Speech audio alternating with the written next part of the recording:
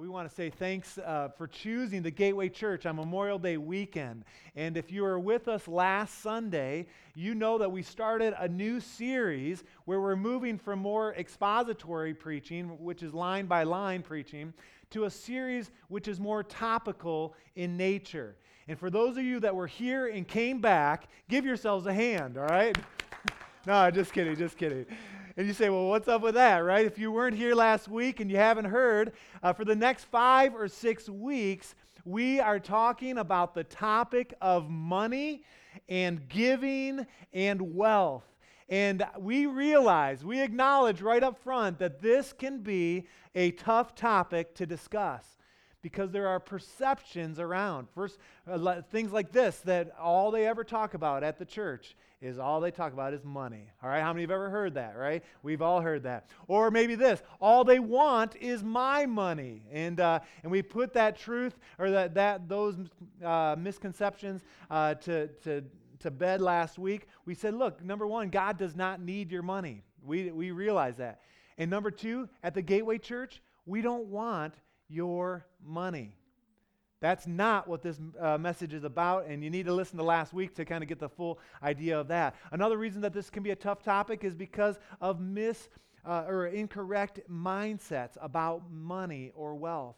There can be pride saying, look, I'm the one that created this wealth, and I'm the one that should be able to have control. Or there's a poverty mindset at times where there's this idea that if someone has more than I do, they have done something wrong, and there are misconceptions around that as well. And the truth is, our mindset really should be focused on God's Word and really to have a mindset of gratitude no matter what our circumstances are.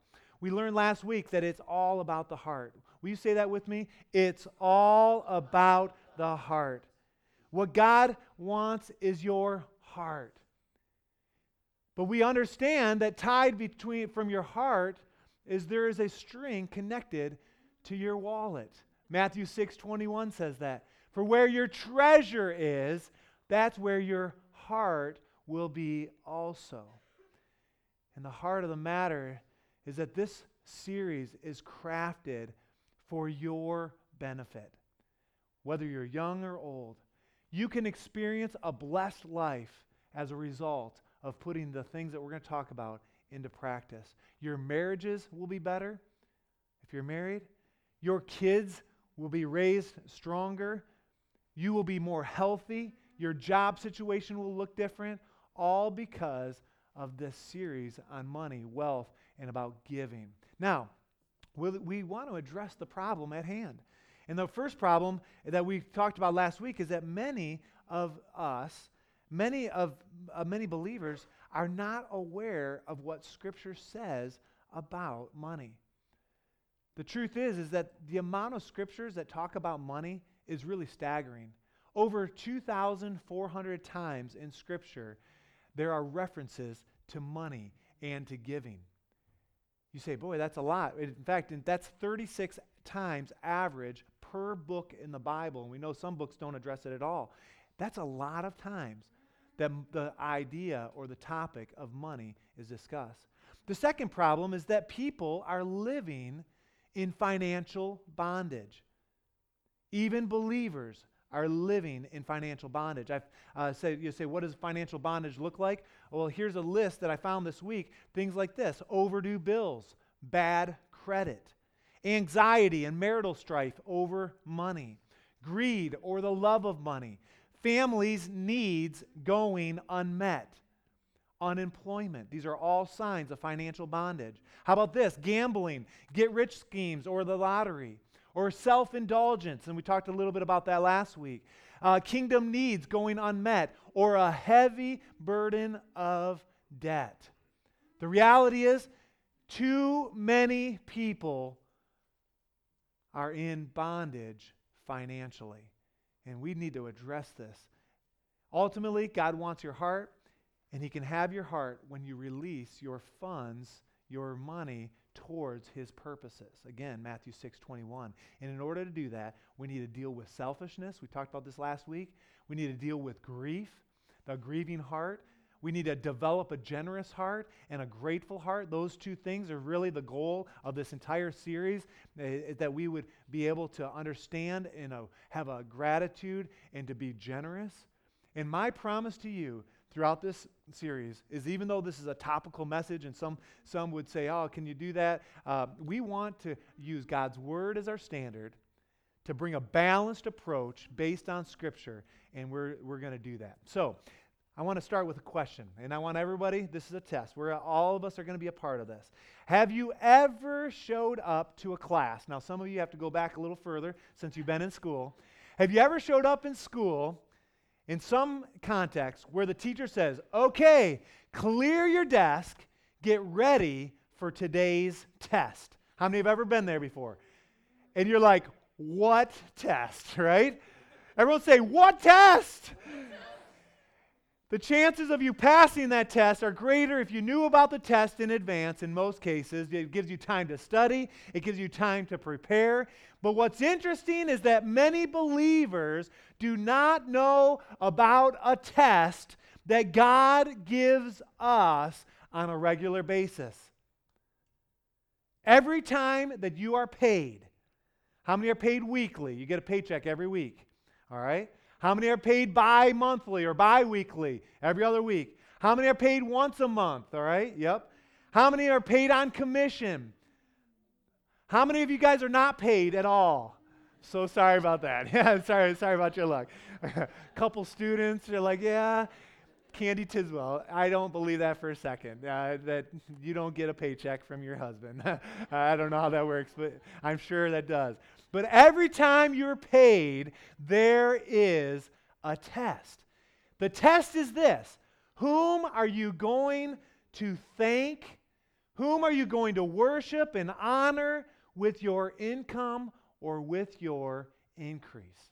Now, some people, they thank Visa first or MasterCard every month. And the problem with that is that Visa or MasterCard does not have the power to bless your life. It's the truth.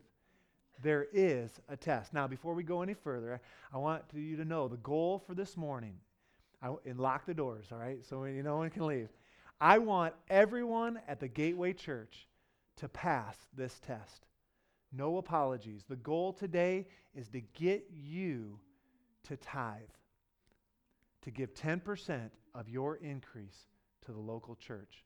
Now, the reality, the truth is that far too few people actually do tithe.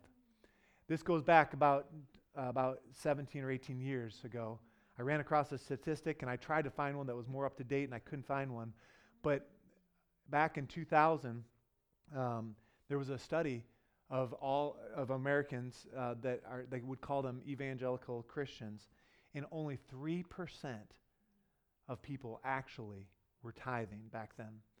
Now, let's just say that that's improved slightly. I'm not sure. I couldn't find some up-to-date 2015 statistics in that way. But the reality is there are far too many people not tithing. And I don't want our church to be average in this area. I want us to excel in this area. And you say, well, why is that? Listen, I know it can seem somewhat self-indulging, saying, hey, give to the church and the church will do better. But listen, the reason I want you to tithe, it is for your benefit. Now, I want you to turn to the most famous passage about tithing, to Malachi chapter 3, and we're going to kind of set the stage here. Now you say, this is the most famous. It may not be the best spot to turn on tithing, but it's certainly where we're going to start today. There are some things here that I think that you're going to see that maybe you've never seen before. We're actually going to start a little earlier in verse 6, earlier than most people do when they look at this verse, but look at what it says in Malachi chapter 3, verse 6 is where we'll start.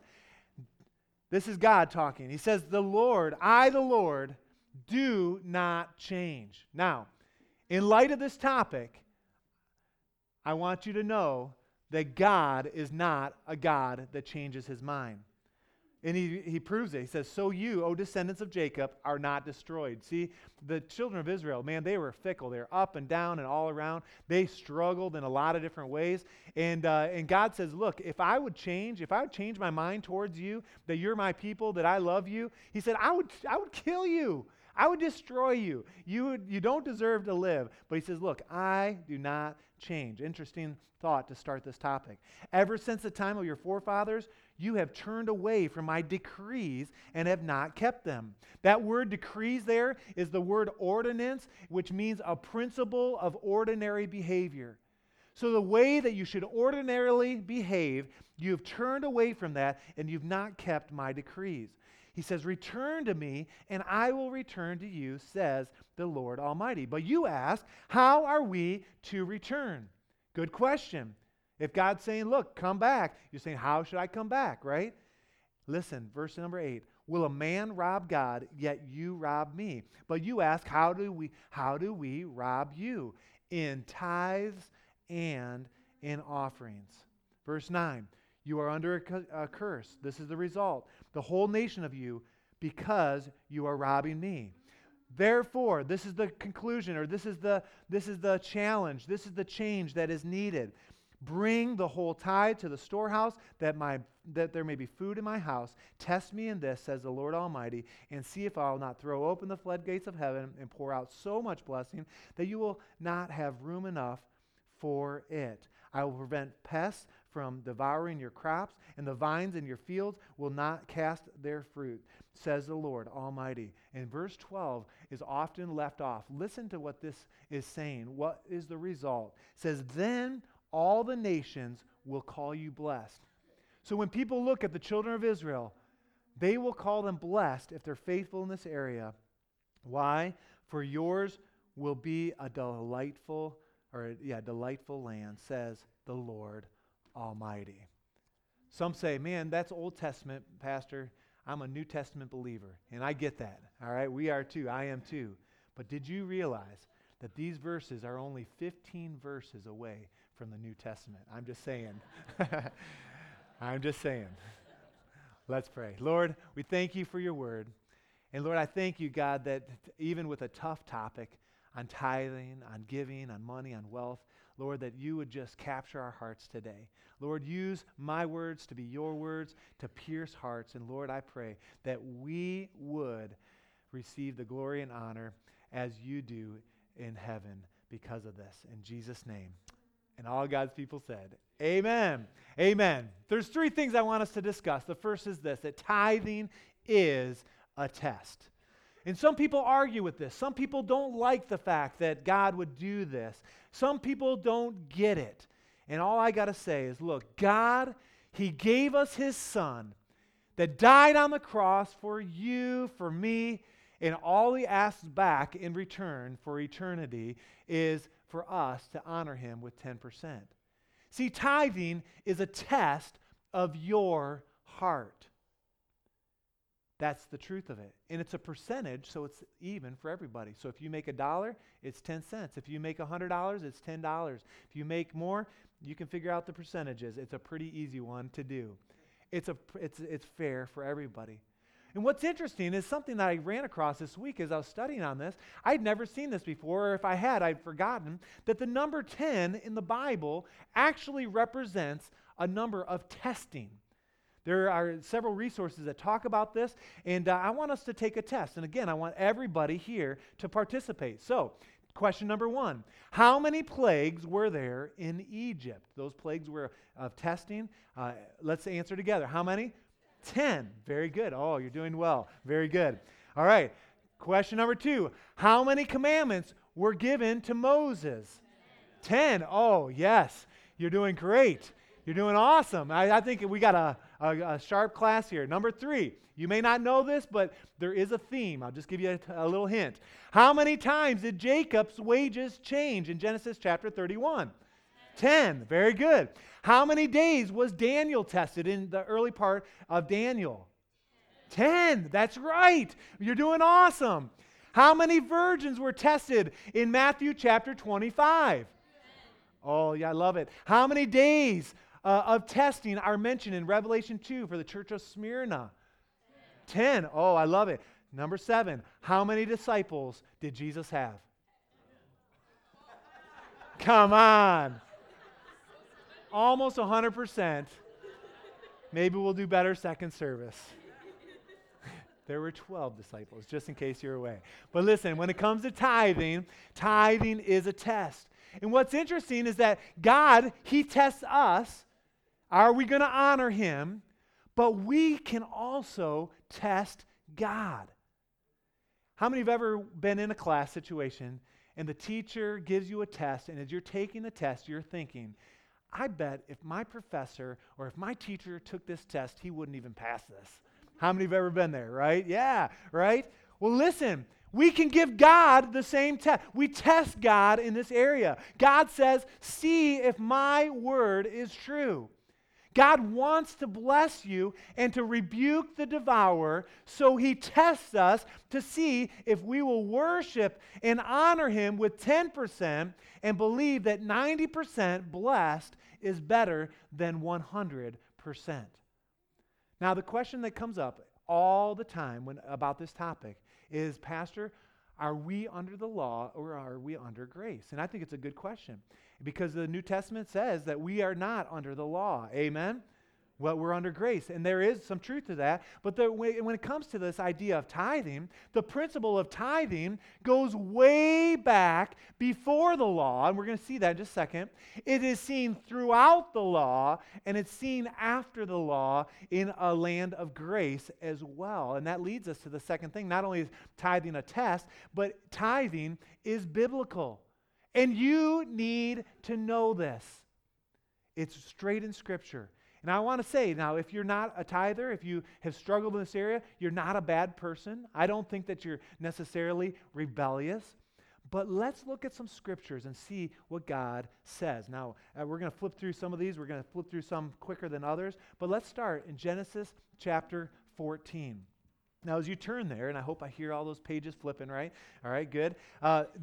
We've seen in Genesis the call of Abraham. Abraham and Lot separate, and then Abraham actually goes back, rescues Lot. And what I want you to see here is what we're about to read is over 500 years before the law was given to the Israelites, all right? So this was before. And just to remind you, Galatians says that Abraham is our spiritual father, all right? And so I think that's important context. But Genesis chapter 14, start in verse 18. Then Melchizedek, king of Salem, brought out bread and wine. Interesting. Some, as I was studying this, they say, hey, that's a picture of Christ, right? Right in the Old Testament, picture of communion, the Lord's Supper. He was priest of God Most High, and he blessed Abraham. Now I want to pause here for a second.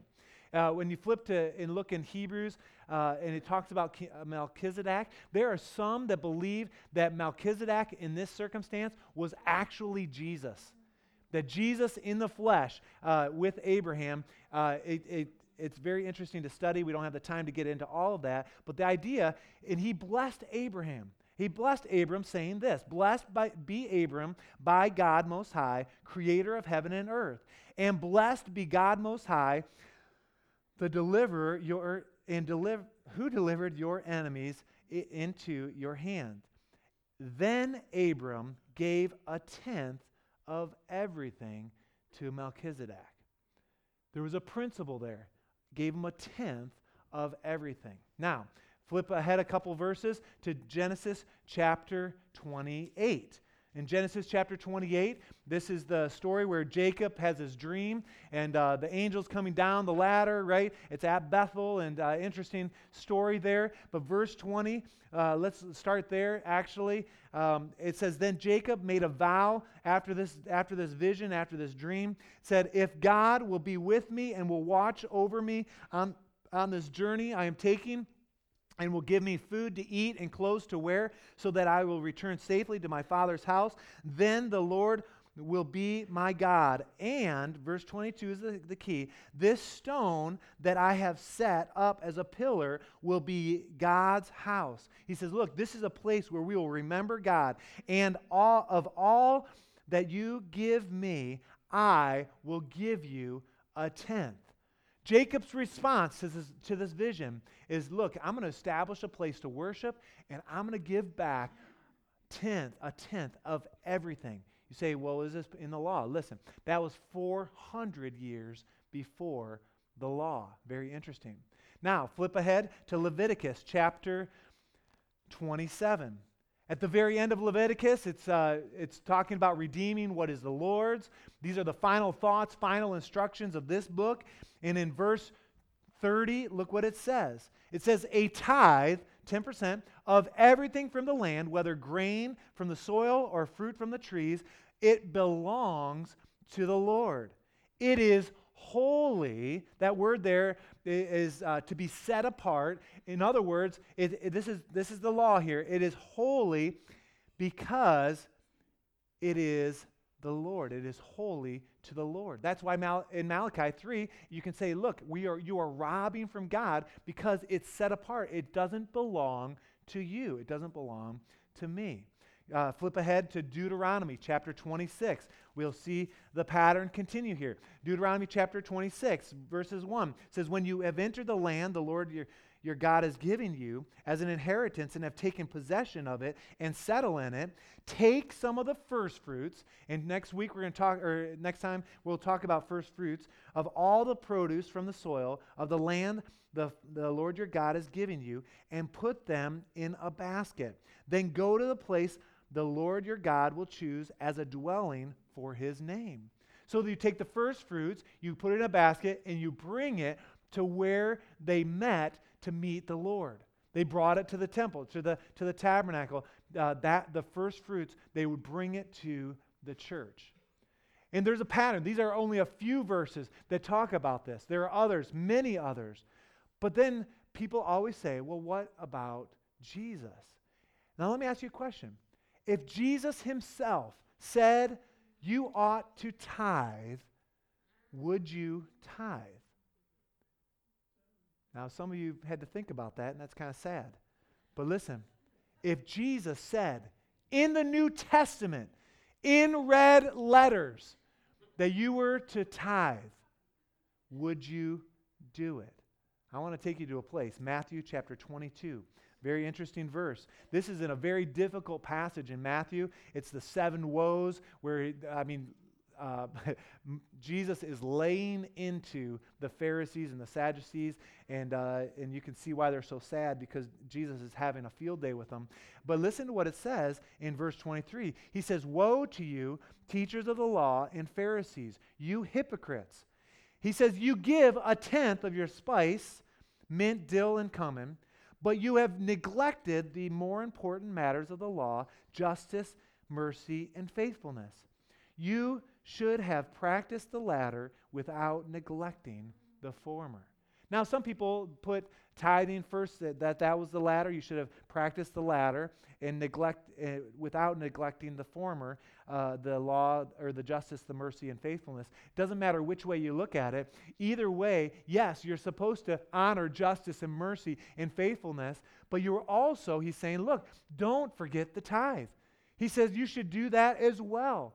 And this is Jesus in the New Testament talking to the leaders there. I say all this to say, look, whether you look at the Old Testament or you look at the New Testament, and really when you look at the New Testament, we're going to do that in the terms of giving overall. Today's about the tithe, today's about the test specifically, but when you look at the New Testament, tithing or giving, it is a biblical mandate, a pattern, a precedent for you and for me to give 10% back.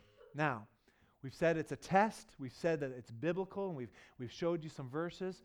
I want to bring the third thing, is that there is a benefit, that tithing is a blessing. It's for your benefit to tithe. Turn with me to 2 Chronicles. This is very interesting. Hezekiah here is leading in an economic recession in a very, very tough time. 2 Chronicles chapter 31. And look what it says, starting in verse 4. If you're there with me, 2 Chronicles chapter 31, verse 4.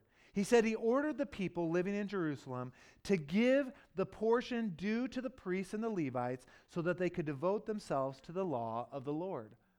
So Hezekiah is saying, we'll pause here. He's giving them an order saying, look, you need to honor the Levites, which was the house of God, those that were taking care of the church. He says, to give a portion to the priests, to the Levites, so that they could focus on the law of the Lord. Verse 5. As soon as the order went out, and we're going to come back at that, and we're going to look at that. It's pretty interesting. Listen what happened. The Israelites generously gave their first fruits of their grain. And we're going to talk about first fruits next time. New wine, the oil, honey, and all of the fields produced. They brought a great amount, a tithe of everything. So when Hezekiah said, look, bring the first fruits, bring it to the priests, to the Levites, they understood that was the tithe. They brought a tithe, a tenth of everything. Verse 6, the men of Israel and Judah who lived in the town of Judah also brought a tithe of their herds and flocks and a tithe of their holy things dedicated to the Lord their God, and they piled them up in heaps. They began doing this in the 3rd month and finished in the 7th month. It really it was in regard to the harvest. For a farmer, when their harvest came in, that's when the tithe was due, the first fruits, and so that's what that's about. Verse 8, when Hezekiah and his officials came and saw the heaps, they praised the Lord and blessed the people in Israel. And some people stop right there and say, oh man, look, they had all this, but look at what verse 9 and 10 say. This is so interesting. Hezekiah asked the priests and the Levites about the heaps. He's looking at this pile of stuff that's been brought to the church, and he's saying, what is going on here? He's saying, look, the people must have brought more. Look, he says, and Azariah, the chief priest from the family of Zadok, answered this. Since the people began to bring their contributions to the temple of the Lord, we have had enough to eat and plenty to spare. Why? Because the Lord has blessed his people, and this great amount is left over. And what's interesting, I could just imagine Hezekiah is there with the priests and the Levites saying, what is all of this? Look at all of this giving.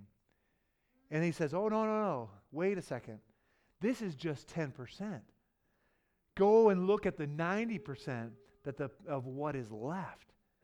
Look how God has blessed the people. I tell you that, and we look at that because there's a promise that tithing is a benefit for you. It will help you. Verse 5 said, as soon as they responded, as soon as they heard, they responded. And I promise you, as soon as you respond and begin to tithe, or as you continue to tithe, it will help you in your life. You will be blessed, your marriage, your kids, your grandkids. Blessings and abundance will flow when you honor God first in your life. It's the truth. Now, I've lived 38, almost 39 years this July. And there are 2 consistent testimonies that I hear about tithing. Number 1, if there are tithers, when I talk with tithers, people that are giving faithfully, that wouldn't think of not doing it, they say, man, I'm blessed. We are blessed. That is consistent. Consistently, in my experience. The second testimony comes from non-tithers. And consistently, I will hear from non-tithers, I cannot afford to tithe. Now, I'm going to share my story, and I don't tell you this out of pride. I was taught as a young man in my house growing up, when I made money, when I got an allowance, my parents made me give a tithe. In my junior high and high school, I actually started my own little business, and my mom said, you're going to tithe on your business. And so I could show you. In fact, it's in my office. I think I've showed you before a few years back. I've got a ledger with every expense, every increase, and when my tithe was paid. It was important in my family. That's the way I grew up. Now, that became my choice later in my high school years. At that point, my parents weren't monitoring that. But when I met Jessica, it was important to us that when we got married, we began to tithe. And I can stand before you today, and I'm thankful for this testimony. We have never not tithed our entire lives, for me or for Jessica. Actually, I don't know about you before you met me. I think I might have saved her. No, I'm just kidding. No, that's not true. That's not true. She was a better example than I was in most things. That's for sure. But I say that because you're looking at a person that is very blessed. My family is blessed. My parents and my grandparents, when my grandparents gave their hearts to the Lord, they decided to honor God. And I will sit and talk with my grandparents in Florida about these topics, about giving or about money. And my grandpa will say, oh, every time that plate comes by, I'm putting something in. And they said, man, you can never outgive God. And that's the heritage that I have grown up in and lived in, and we are blessed. Now, we're not perfect by any means, but what is really unfortunate is that my story, our story, is not necessarily the norm. There are a lot of people that are on and off with tithing, or just off altogether. And in Dave Williams' book, The Power How to Get Wealth, it's interesting. He talks about people learning the hard way. These are real testimonies of people that he talked about. Listen to what it says, and I would just read a couple of these. He says, I know a man who was out of work. He thought he couldn't afford to tithe, so he didn't. Then he heard the message that God will bless him when he tithes and will multiply his giving back to you. He says he started tithing and 2 weeks later went to work at a well-paying job. I would say, oh, that's awesome, right? Well, after a couple months, he quit tithing in order to buy some extra things for his house. Soon he received a layoff notice and was again out of work. His situation quickly worsened, and soon he was in serious debt. That's an individual that learned the hard way. Another one, a cattle farmer, was a dedicated tither, and God continually blessed his business. 1 month, the farmer decided to withhold his tithe to buy some new equipment and to pay some bills. Right after he withheld the tithe, it was discovered that the cows had eaten PBB, which is some sort of poison, and had to be destroyed, had to be taken, and no benefit. He had no insurance and was headed towards financial ruin when he called for counseling. The first thing the counselor told him was to begin tithing again. Another story, someone that had to learn the hard way. Couple more. One day, a woman called my office. She said that her husband and her insisted that they quit tithing. After they stopped, and this is a true story, their brakes went out, their car engine broke down, their water heater went on the blink, and a whole list of other annoying disasters began to occur. Wow. One more. I had an older couple publicly give a testimony that surprised the entire church. Their cottage up north, northern Michigan, burned down. They lost everything, the furniture, the antiques, the books, the entire structure, total loss. The wife stood up in church on a Wednesday evening and made this statement, and I want you to listen. It says, we are big hypocrites. My husband and I have been coming on Wednesday evenings acting like great Christian people, but we've been skipping church on Sundays in order to work on our cottage. On top of that, we've been withholding our tithes to buy materials for the cabin. And now it's all gone. She and her husband had lost everything overnight. And then Dave Williams says this, God will rebuke the devourer for the person who tithes. I believe that. You see, 90% of your income will go farther than 100% when you tithe.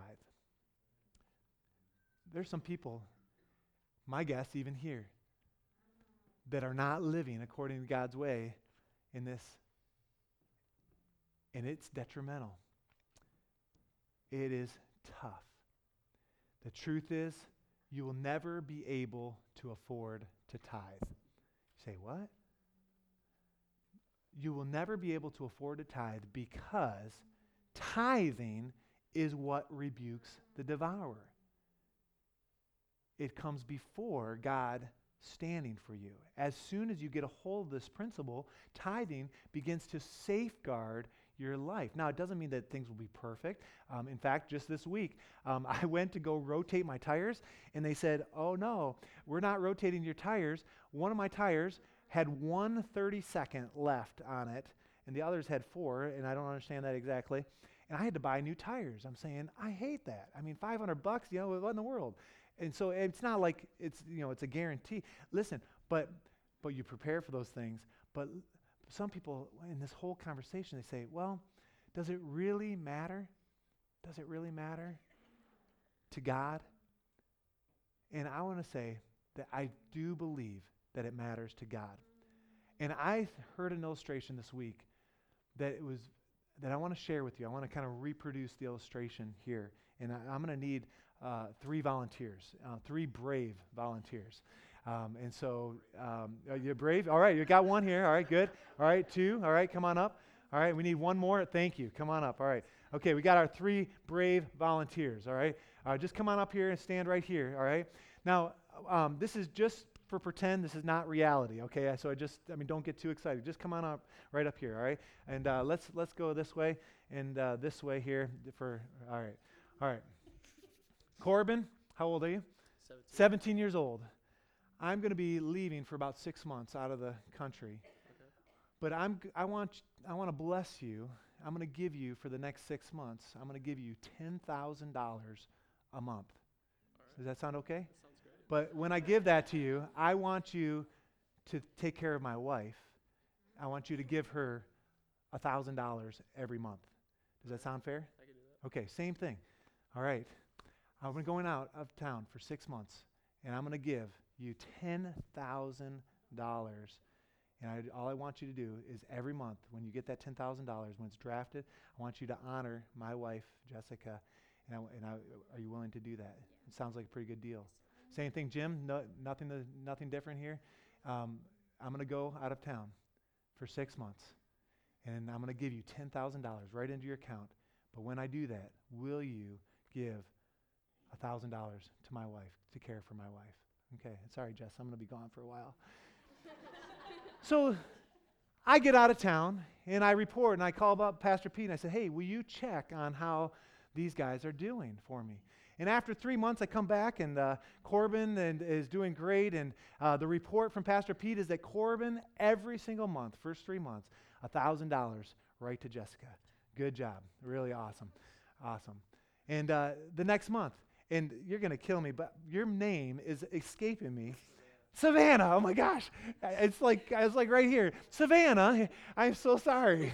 And that's happened before, and it's just like a mind thing. I don't know. But Savannah, the report, I said, Pastor Pete, how's Savannah doing? He checks up on Savannah. Savannah not only gives $1,000, but she gave $2,000 every month to my wife. Interesting. Jim, so sorry, man. When I called Pastor Pete and said, hey, how's Jim doing? He gave him $10,000, and Pastor Pete reports back, well, the first month he gave $700. The second month he gave $400, and the last month he didn't give anything.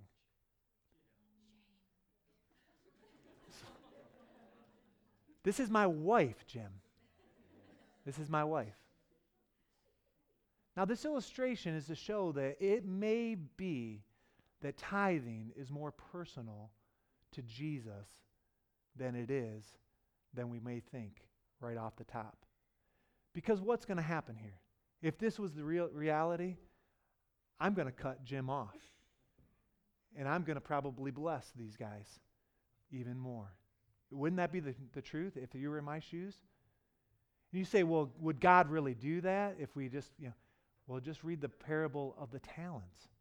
What did God do? He took the extra from the third and gave it and blessed. Now let's give our volunteers a hand. All right, good job. Because what we're going to see this morning is that these 3 individuals represent a biblical truth. See, Jesus said, I am going away for a while, right? But while I'm gone, I want you to take care of my wife. You say, my wife? What does God call the church? It's the bride of Christ. Could it be that tithing may be more personal to Jesus than we think? I don't know. It's a test. It's a test. In church, and I say this to every single person here, and I don't know who gives, who doesn't give, I don't want to know, but I can say within your eyes to every single one of you here, you need to pass this test. Children need to pass this test. Teenagers, adults, seniors, you need to pass this test. And what we've done and what we're going to continue to do over these next several weeks, in particular with this series, is we've created some room at the end of service to ask the Holy Spirit, Lord, what are you saying to me this morning? And see, what can happen a lot of times in church is we can hear a great message and we can be challenged and even maybe be convicted, and then we leave and we walk out and we say, all right, that was nice, and we don't put it into action. We want to help you to put it into action. And I don't know what the Holy Spirit is saying to you this morning. I certainly don't want you to feel condemned if you struggle in this area. See, I struggle in different areas. I've never struggled in this area, but I have shared, there are a lot of areas that I struggle. But I do want you to be challenged, to be convicted lovingly. And I do want you to do it God's way. And some of you are thinking, man, I don't know how in the world that could even happen. I would say this, you can change your lifestyle, sell something if you have to, but honor God, and God will give it back to you. It's for your good. This is for your good. Now, with everybody's head bowed and eyes closed this morning, I want to talk about the salvation piece here for a moment. Say, well, this wasn't a salvation message, and I get that. But before we bring anyone forward, I want to ask you here this morning, if you're here and you do not know Jesus as your personal Savior, if you're far away from God, you need to honor God. You need to repent. You need to accept Jesus, accept His forgiveness this morning. And if you're here this morning and you're away from God or you've never served God, I want to challenge you to surrender your life to Jesus. And if that's you, would you just lift your hand? I want to pray for you this morning. Who here this morning, first service, saying, man, I'm away from God. I need Jesus to save me. I need Jesus in my life. Anyone at all? Anyone at all? First service here. Just take a moment as you're thinking, saying, boy, if I were to die today, I'm not sure I'd be going to heaven. Listen, if you're here today and you need Jesus, I want to pray for you. Anyone at all? First service. All right. With your eyes continually be closed, head bowed, I want every single person here to make the commitment today to not rob God, to honor God with your life. And in just a moment, we're going to sing a worship song together, and these altars are going to be open.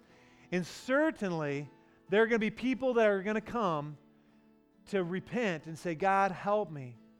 But there will also be people that there is something else in their life.